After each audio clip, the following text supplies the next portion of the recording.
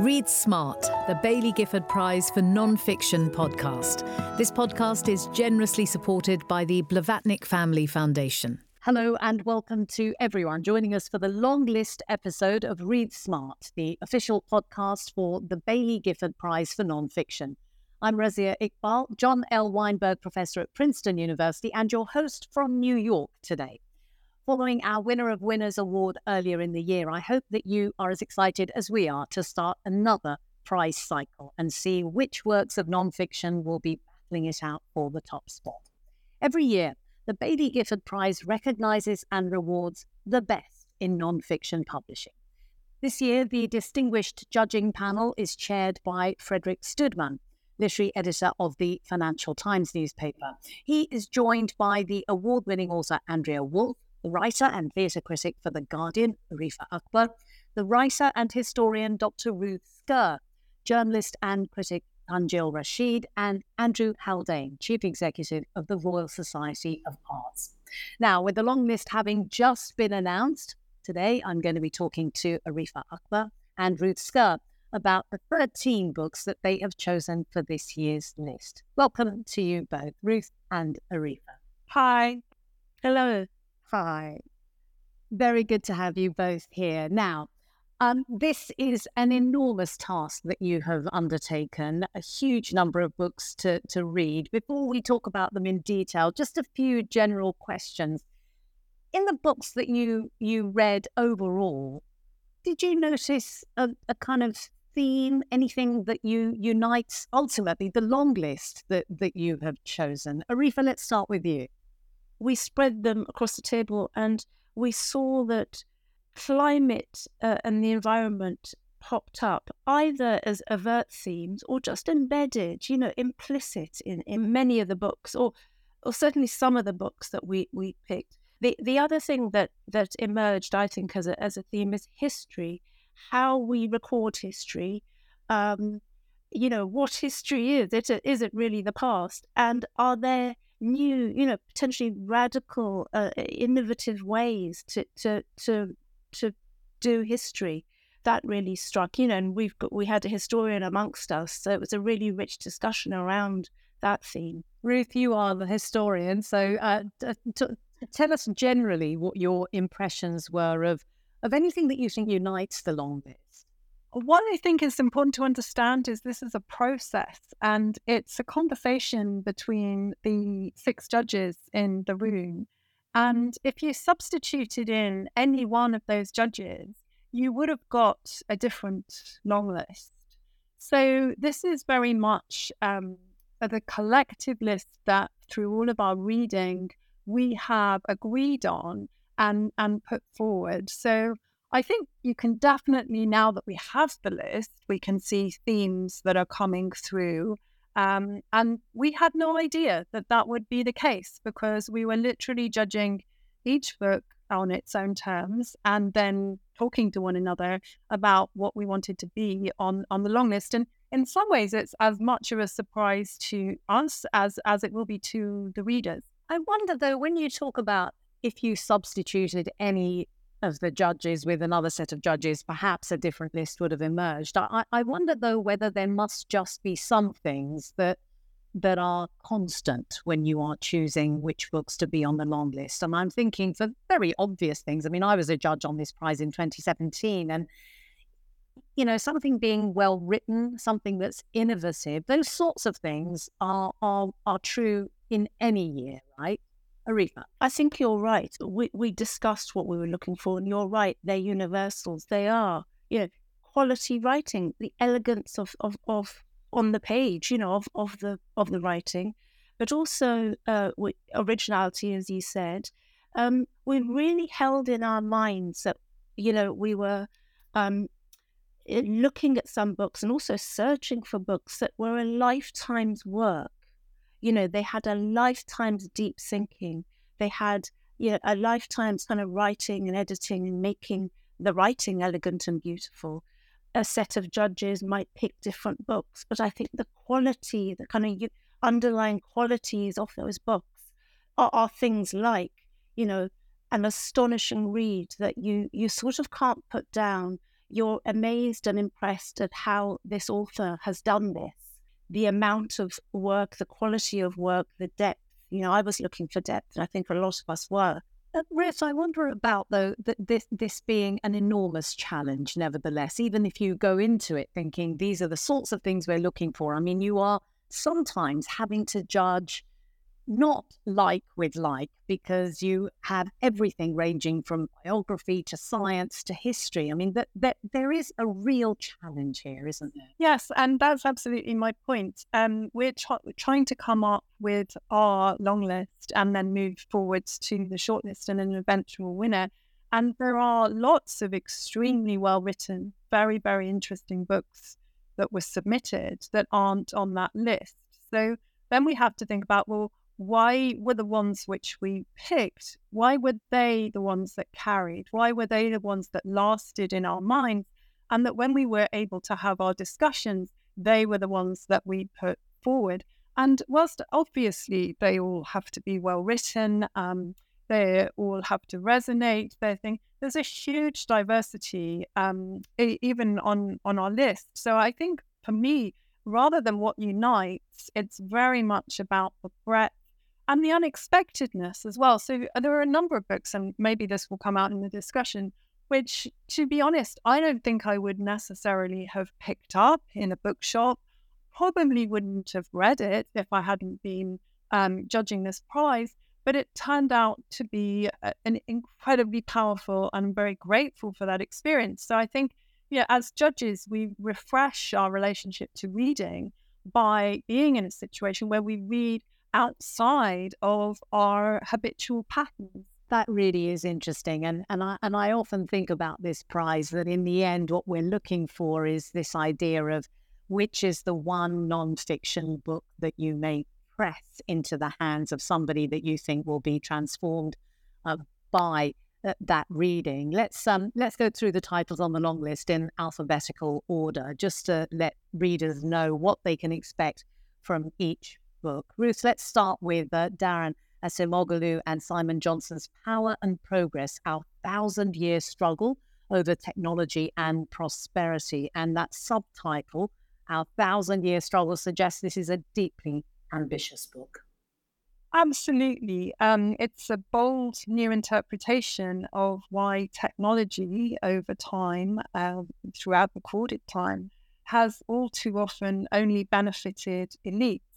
And the argument the authors are making is that it is extremely urgent now for us to think about ways to reshape the path of innovation, by which they're really talking about artificial intelligence, and to use it to create a true shared prosperity.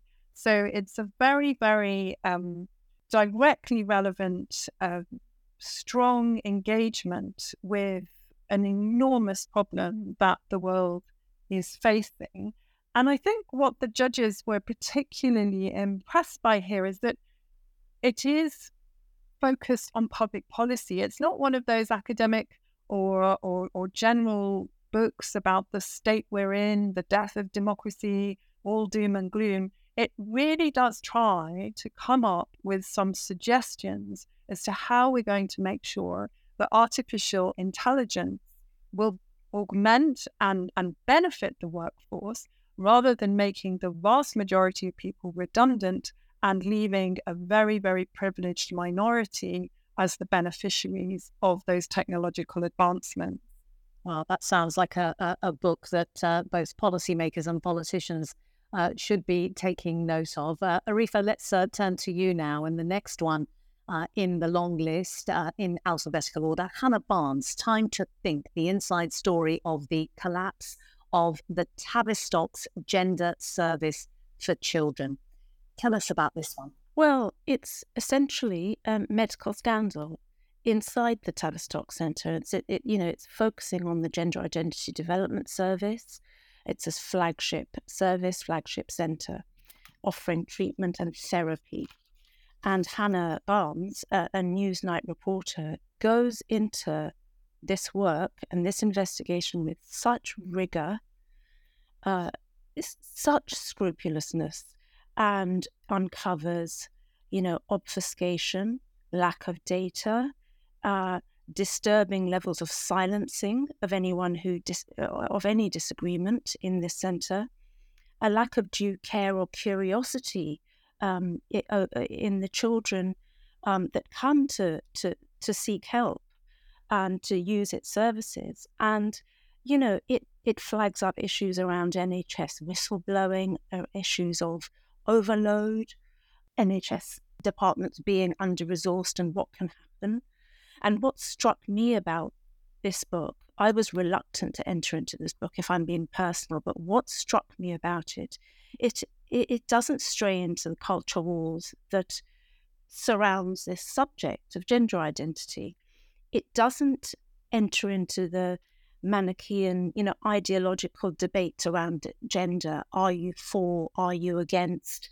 She doesn't want to have or do that. She comes from a point of agreement and empathy, I think, and around gender and identity. And what Hannah Barnes is doing, what this investigation is doing incredibly rigorously, is, when with great integrity, is unpicking the processes in this centre. As I say, I was reluctant to pick this up because I feared it would have a hidden agenda, and we had a very penetrating discussion around this book. We felt it was a medical scandal of well researched, of immense importance, flagging up a lot of questions around, departments such as this, but also sort of deeper questions around how to care for children with gender identity issues, how to best serve them. I was turning, page after page and being very shocked by what I was read. So we thought it was, I think it's very clear that this is not about culture wars. This isn't about grinding an axe one way or the other. It really is a thorough investigation. And that's really very clarifying. And the BBC reporting that Hannah was involved with did lead to the healthcare regulator branding the department inadequate, which tells you something about the scrupulousness with which the work had been carried out. Let's move to the next one. And Ruth, let's have you telling us a little bit more about Tanya Branigan's book, Red Memory, Living, Remembering and Forgetting China's Cultural Revolution. Well, this is a truly haunting book. Tanya Branigan was the Guardian's China correspondent for 7 years. And this is her book explaining the interviews, the research, the understanding that she developed in that time of the afterlife of the Cultural Revolution, insofar as it lives on in people's memories, in their attempts to forget.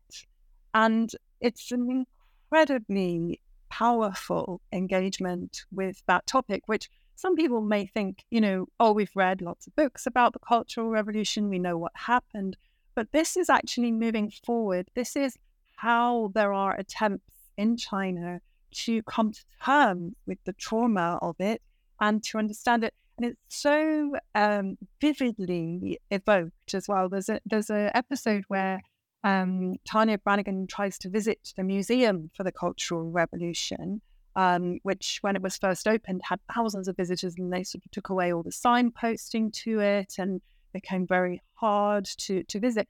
And as she's approaching it, the outer door is suddenly locked for maintenance, and she's reduced to peeping in through the windows to try and see what's actually inside that museum. So that's just one example of the personal quest that she follows to try and piece together just what the memory of those events still mean in their culture.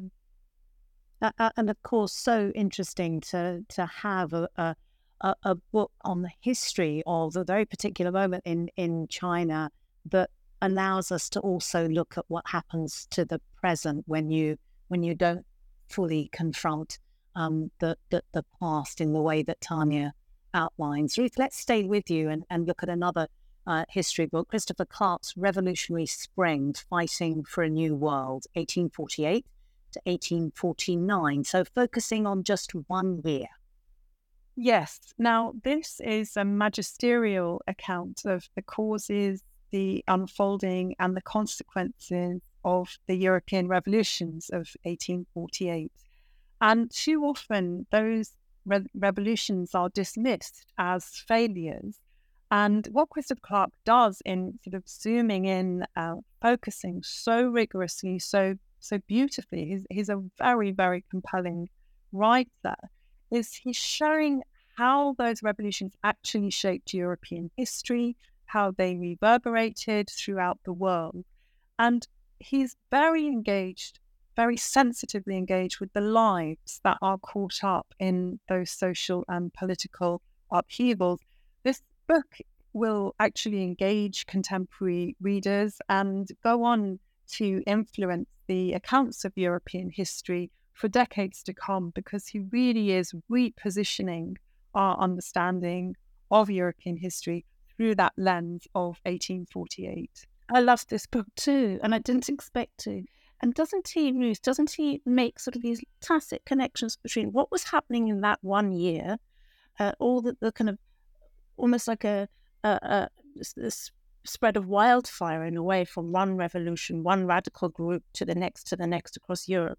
And he sort of draws on our much more recent Arab Spring and the way in which that was happening as well. And he's very, very cleverly and sophisticatedly relates our world to then, the radicalism, the hope, the activism, the rising up, the sort of rising up against inequalities. But he doesn't ram it in. It's not sort of crudely drawn, the comparisons between now and then. Don't you think, Ruth, that there's that? I completely agree with that. Yes. So, this really is history at its absolute best, showing you how there are resonances between the past and the present. They're not superficial. They're very, very much emerging from the story that he is reconstructing. High praise indeed. Let's stay with Europe, but a really unusual book, this one. Jeremy Eichler's Time's Echo, the Second World War, the Holocaust, and the Music of Remembrance. There are, of course, hundreds of thousands of books on the Second World War, but this strikes me as being quite distinctly different. Well, you're so right. It is unusual, and you're also right. There's libraries of scholarship on the Holocaust, and this moment in history. Well, this was just such an astounding read. It's history. History's peeping up again from our list. A history done differently, I think. History delivered through music, and music as cultural memory. That's the main sort of premise. And we see events leading up to the Second World War and following it through the prism of classical music. And, we go through the biographies and the music of Schoenberg, Strauss, Benjamin Britten, and Shostakovich, and he explores issues around music and its connection to German identity and sense of self, and its connection to war, its connection to pacifism, and whether you can be a pacifist in the face of, Nazi terror or any tyranny, and also resistance through music, as Shostakovich did in Soviet Russia. And this book sort of taught me that I was interested in music theory without realizing it. It's utterly, and it's utterly compelling and not dry at all. And every sentence, I virtually underlined that, half the book, because every sentence was filled with such depth. And, at the beginning, we were talking about how these books at their best, non-fiction at its best is a lifetime's thinking and a lifetime's work, and we just felt this was so rich with that. I was just saying, going back to what we were saying at the beginning, I'm not sure this is a book I would have necessarily picked up, and I'm so grateful to have done so, and I've learned enormous amount. One of the other judges said she put on all the music whilst listening to it, and definitely when I reread it for the shortlisting process, I'll be doing that too.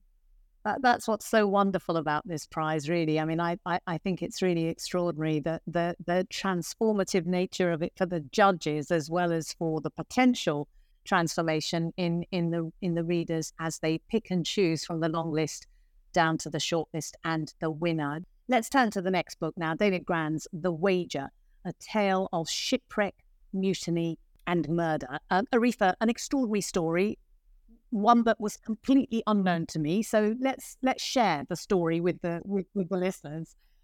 It's a swashbuckling story of sailors on the high seas in the 18th century. You know, a story that was so bizarre. I'd never heard of this maritime piece of maritime history, but a fleet of sailors set off for, you know, imperial endeavors, or a secret mission, actually. Again, it was time of, you know, imperial Spain, England being at war.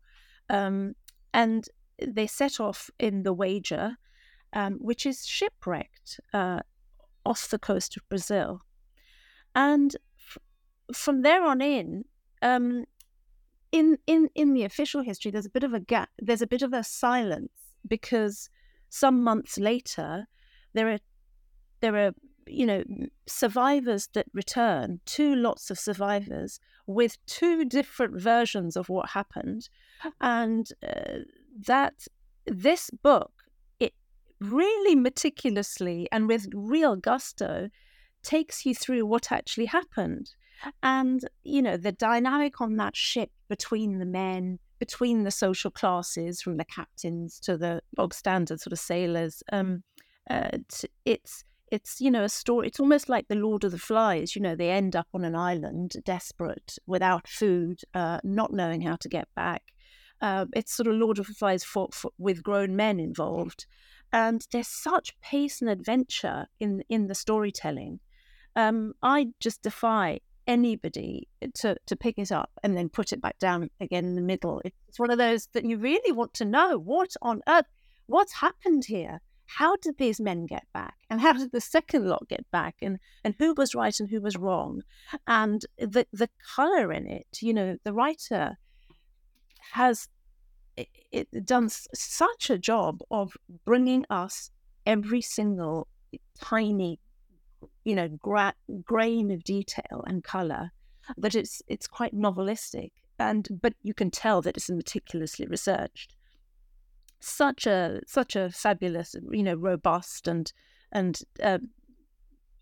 fast read. Well, that does sound like a swashbuckling read indeed. Let's turn to the next book and stay with you, Arifa. Jennifer Homan's Mr. B, George Balanchine's 20th Century. Now, this sounds just completely beautiful. Yes, but once again, it's sort of what Ruth mentioned at the beginning. We'll probably keep coming back to it in the sense of discovery here, because I didn't know who George Balanchine was and why he was important. But, you know, he was born in Tsarist Russia, a dancer as a boy, ended up, you know, in New York as the co-founder of the New York City Ballet. And the author has, you know, is a New Yorker dance critic, but was a former professional dancer, and met Balanchine and had access to his papers and talked to everybody who knew him. You know, there's real exhaustive research in the however many pages. It's well over, you know, 600 pages. And but what's unusual about this is it's a biography. It's a very detailed biography. But it's more than that. It's a sort of survey of the 20th century. So we trace his life and all, but some of the lives of those he met, you know, from Diaghilev to Stravinsky to Matisse, and you get colourful stories that intersect those figures. But you sort of get into bigger, you know, the intersection of bigger history, the wars, you know, the big cultural moments. So she's really doing, she's cut her cloth in a sort of very wide scope way but then zooms in on beautiful, exquisite details in his life. History, as you say, rearing its head again. Ruth, let's turn to you and a portrait of a country now. Katja Hoyer, Beyond the Wall, East Germany, 1949 to 1900. Yes, more history here. Katja Hoyer is a young, highly acclaimed historian, and she's written a mesmerizing account of a country that disappeared. So when the Iron Curtain fell and East Germany ceased to exist. And she's done this capturing the radically different German identity that existed at that time, unlike anything that had existed before or exists since. So he's focusing on the socialist solidarity, the secret police, the central planning, the barbed wire, but also on the details of everyday life, the drinking of coffee, where the coffee came from, what it was like to live there. And it's a really, really immersive panoramic sweep that restores, without any nostalgia, that sense of a country that was so much more than simply the Stasi and the repression. It does sound like a brilliant companion piece to a former winner of the prize, Anna Funder's Stasi-Land, but as you say, tells us lots more than just the secret police. Ruth, let's stay with you and turn to Tia Miles. More history here, but very, very particular and very focused on a family connected to slavery in the United States. All that she carried, the history of a Black family keepsake, lost and found. So this is a brilliant book, and it has already been decorated by many prizes. Even so, it absolutely had to be on this. It's a book about maternal and familial love and its power to survive in the hardest of circumstances. And instead of focusing on historical argumentation, Tia Miles meditates. The whole book was really a meditation on a single sack that was given by an enslaved woman called Rose to her 9-year-old daughter Ashley as she was sold away from her in the 1850s in South Carolina. And the sack was inherited by Ashley's granddaughter Ruth, who embroidered it with their story. The sack was later lost and eventually found again for posterity. So Tia Miles invites the reader to think about the way love falls out of the historical narrative. And she shows us that there are ways to recover what is the most personal, precious, and painful for the historical record. It's an innovative, uncompromising, and very much life-affirming book. It's interesting, isn't it, when you think that everything that can have been written about slavery in the United States maybe has been written, and somebody comes along and finds a very particular detail relating to one family that brings it to life in an original way. Let's turn to Siddhartha Mukherjee, The Song of the Cell, an exploration of medicine and the new human. I think the first science book that we're talking about so far. Ruth, let's turn to you. Yes, so this is very vivid, thrilling, full of suspense, and focused on the fundamental unit of life, the cell. It's got a panoramic and intimate at the same time. So we move from the explanation, very, very clear, very, very easy to follow for the general reader, of the cell and its place in biological understanding. We move from that to these riveting accounts of actual patients, of actual medical discoveries. It's rich with stories of scientists, doctors, and the patients whose lives have been saved through the work of those doctors and medical researchers. I love the fact that it begins with Robert Hooke in the 17th century, looking down his microscope and seeing the cells and understanding they're like little boxes. And it goes right up to the present day with the cutting edge cell therapeutic practices and research that are transforming the treatments of cancers and other illnesses. So a really, really impressive work of popular science. Wonderful. Let's turn to you, Arifa, now, and Nathan Thrall, A Day in the Life of Abd Salama, a Palestine story. Yeah, and Abd Salama is a father whose young son gets caught up in a terrible road accident. I won't say much more. I don't want to give it away, to give too much away. It's a school trip and in a coach, and there's real horror there. And through that day, this is a book across just 24 hours of Abd Salama's life and the life of his family. His children, his wife, his parents, the Palestinian community around him, the Israelis further afield, Israeli officials, and the Israeli state. And we go from daily life, and history is woven quite organically into this 24 hours. In following his footsteps, we feel the trauma of being a Palestinian in an Israeli state that is a state. Through this book, it seems clear that there's a state of apartheid going on and real dehumanization of Palestinians. There's real state violence. There's a herding of Palestinians in what essentially seem like open prisons, surrounded and enclosed. And it's so sad. It really saddened me. And it's very clever to distill history and politics through 24 hours and through such a personal prism. And there are some moments when you feel, there's compassionate Israelis that help in this road crash, and then there's true horrors. We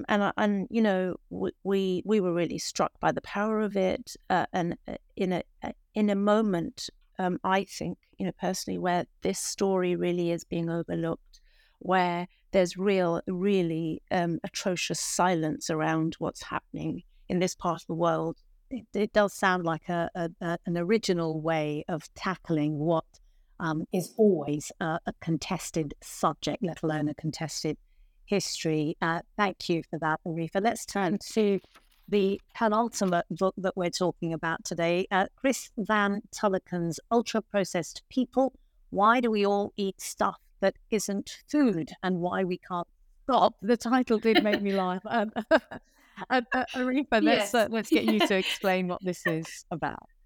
I thought this would be a book about clean eating, and and I'm an eater of processed food, and I have no qualms about it.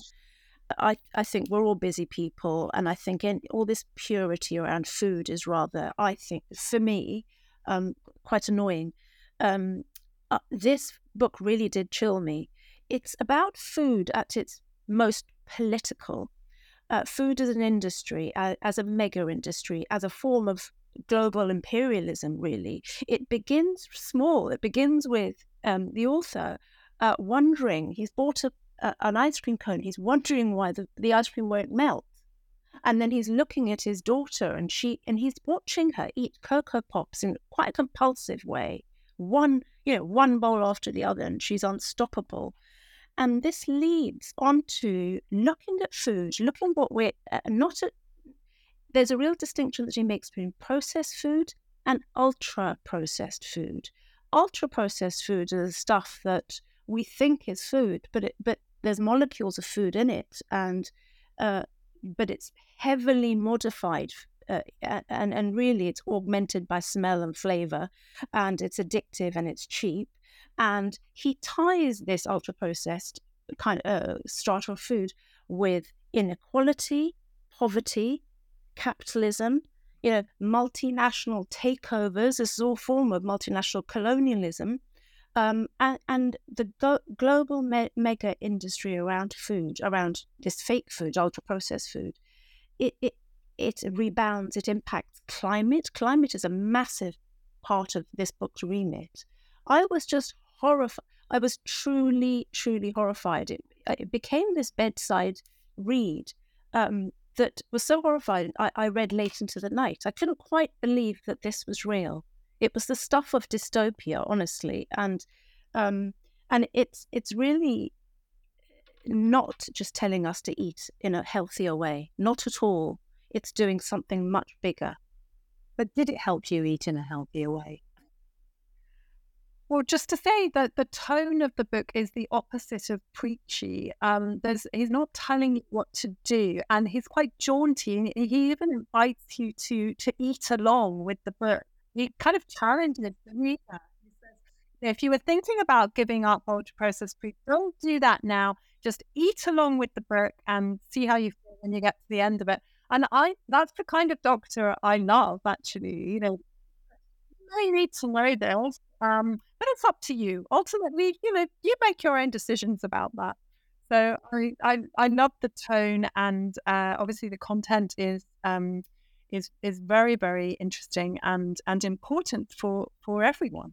Well, let's turn to our final book now, and nothing could be more urgent than climate change. This is John Vaillant, Fireweather, The Making of a Beast. Arifa. It's a really exciting read, as well as being utterly urgent.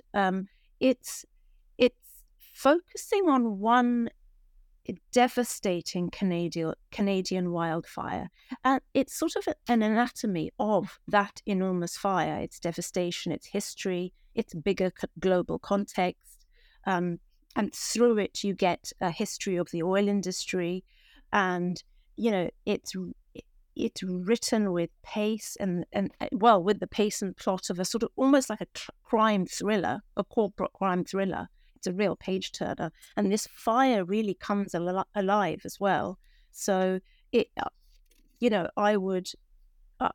think this is such a subject of our time. The fire concerned was in 2016. And when you're reading the book, you're both completely gripped by the details of that specific fire, but also aware of the fact that between 2016 and 2023, this debate has really, really escalated.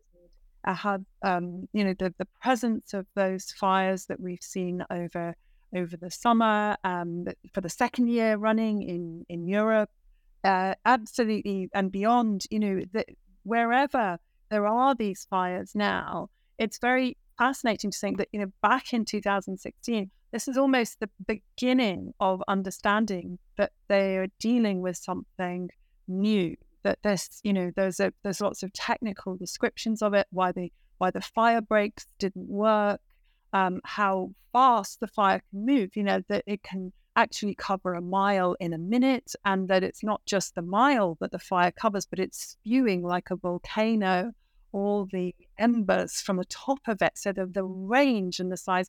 And the other detail that has really, really struck me and stayed with me is the detail that these bitumen mines in Alberta, where the fire took place, in a place called Fort McMurray, those mines are actually visible like a scar on the face of the earth from high up in space.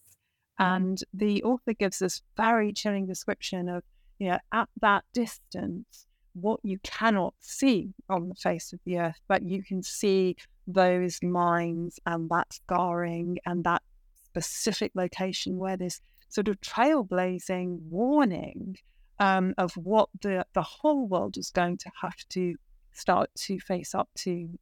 So it's absolutely brilliant, pretty horrifying, but also totally engaging book. Well, the readers of any Baillie Gifford Prize longlist or shortlist are not people who bury their heads in the sand. So thank you both very much indeed for a brilliant overview of the 13 books that you have chosen. I'm just going to give us all a list of of things that are coming up and so on. But just before we go, we've had this amazing overview of the books that you've chosen. I want to turn to you, Aretha, because a couple of years ago, you were on the long list as a writer. So I wonder if you'll just share with us what that felt like as a writer to be told that you were on the long list. God, so it was a true surprise. I remember I hadn't been given any hints. And then I just woke up to this news. I felt so emotional. It was my first book. It was a very personal book.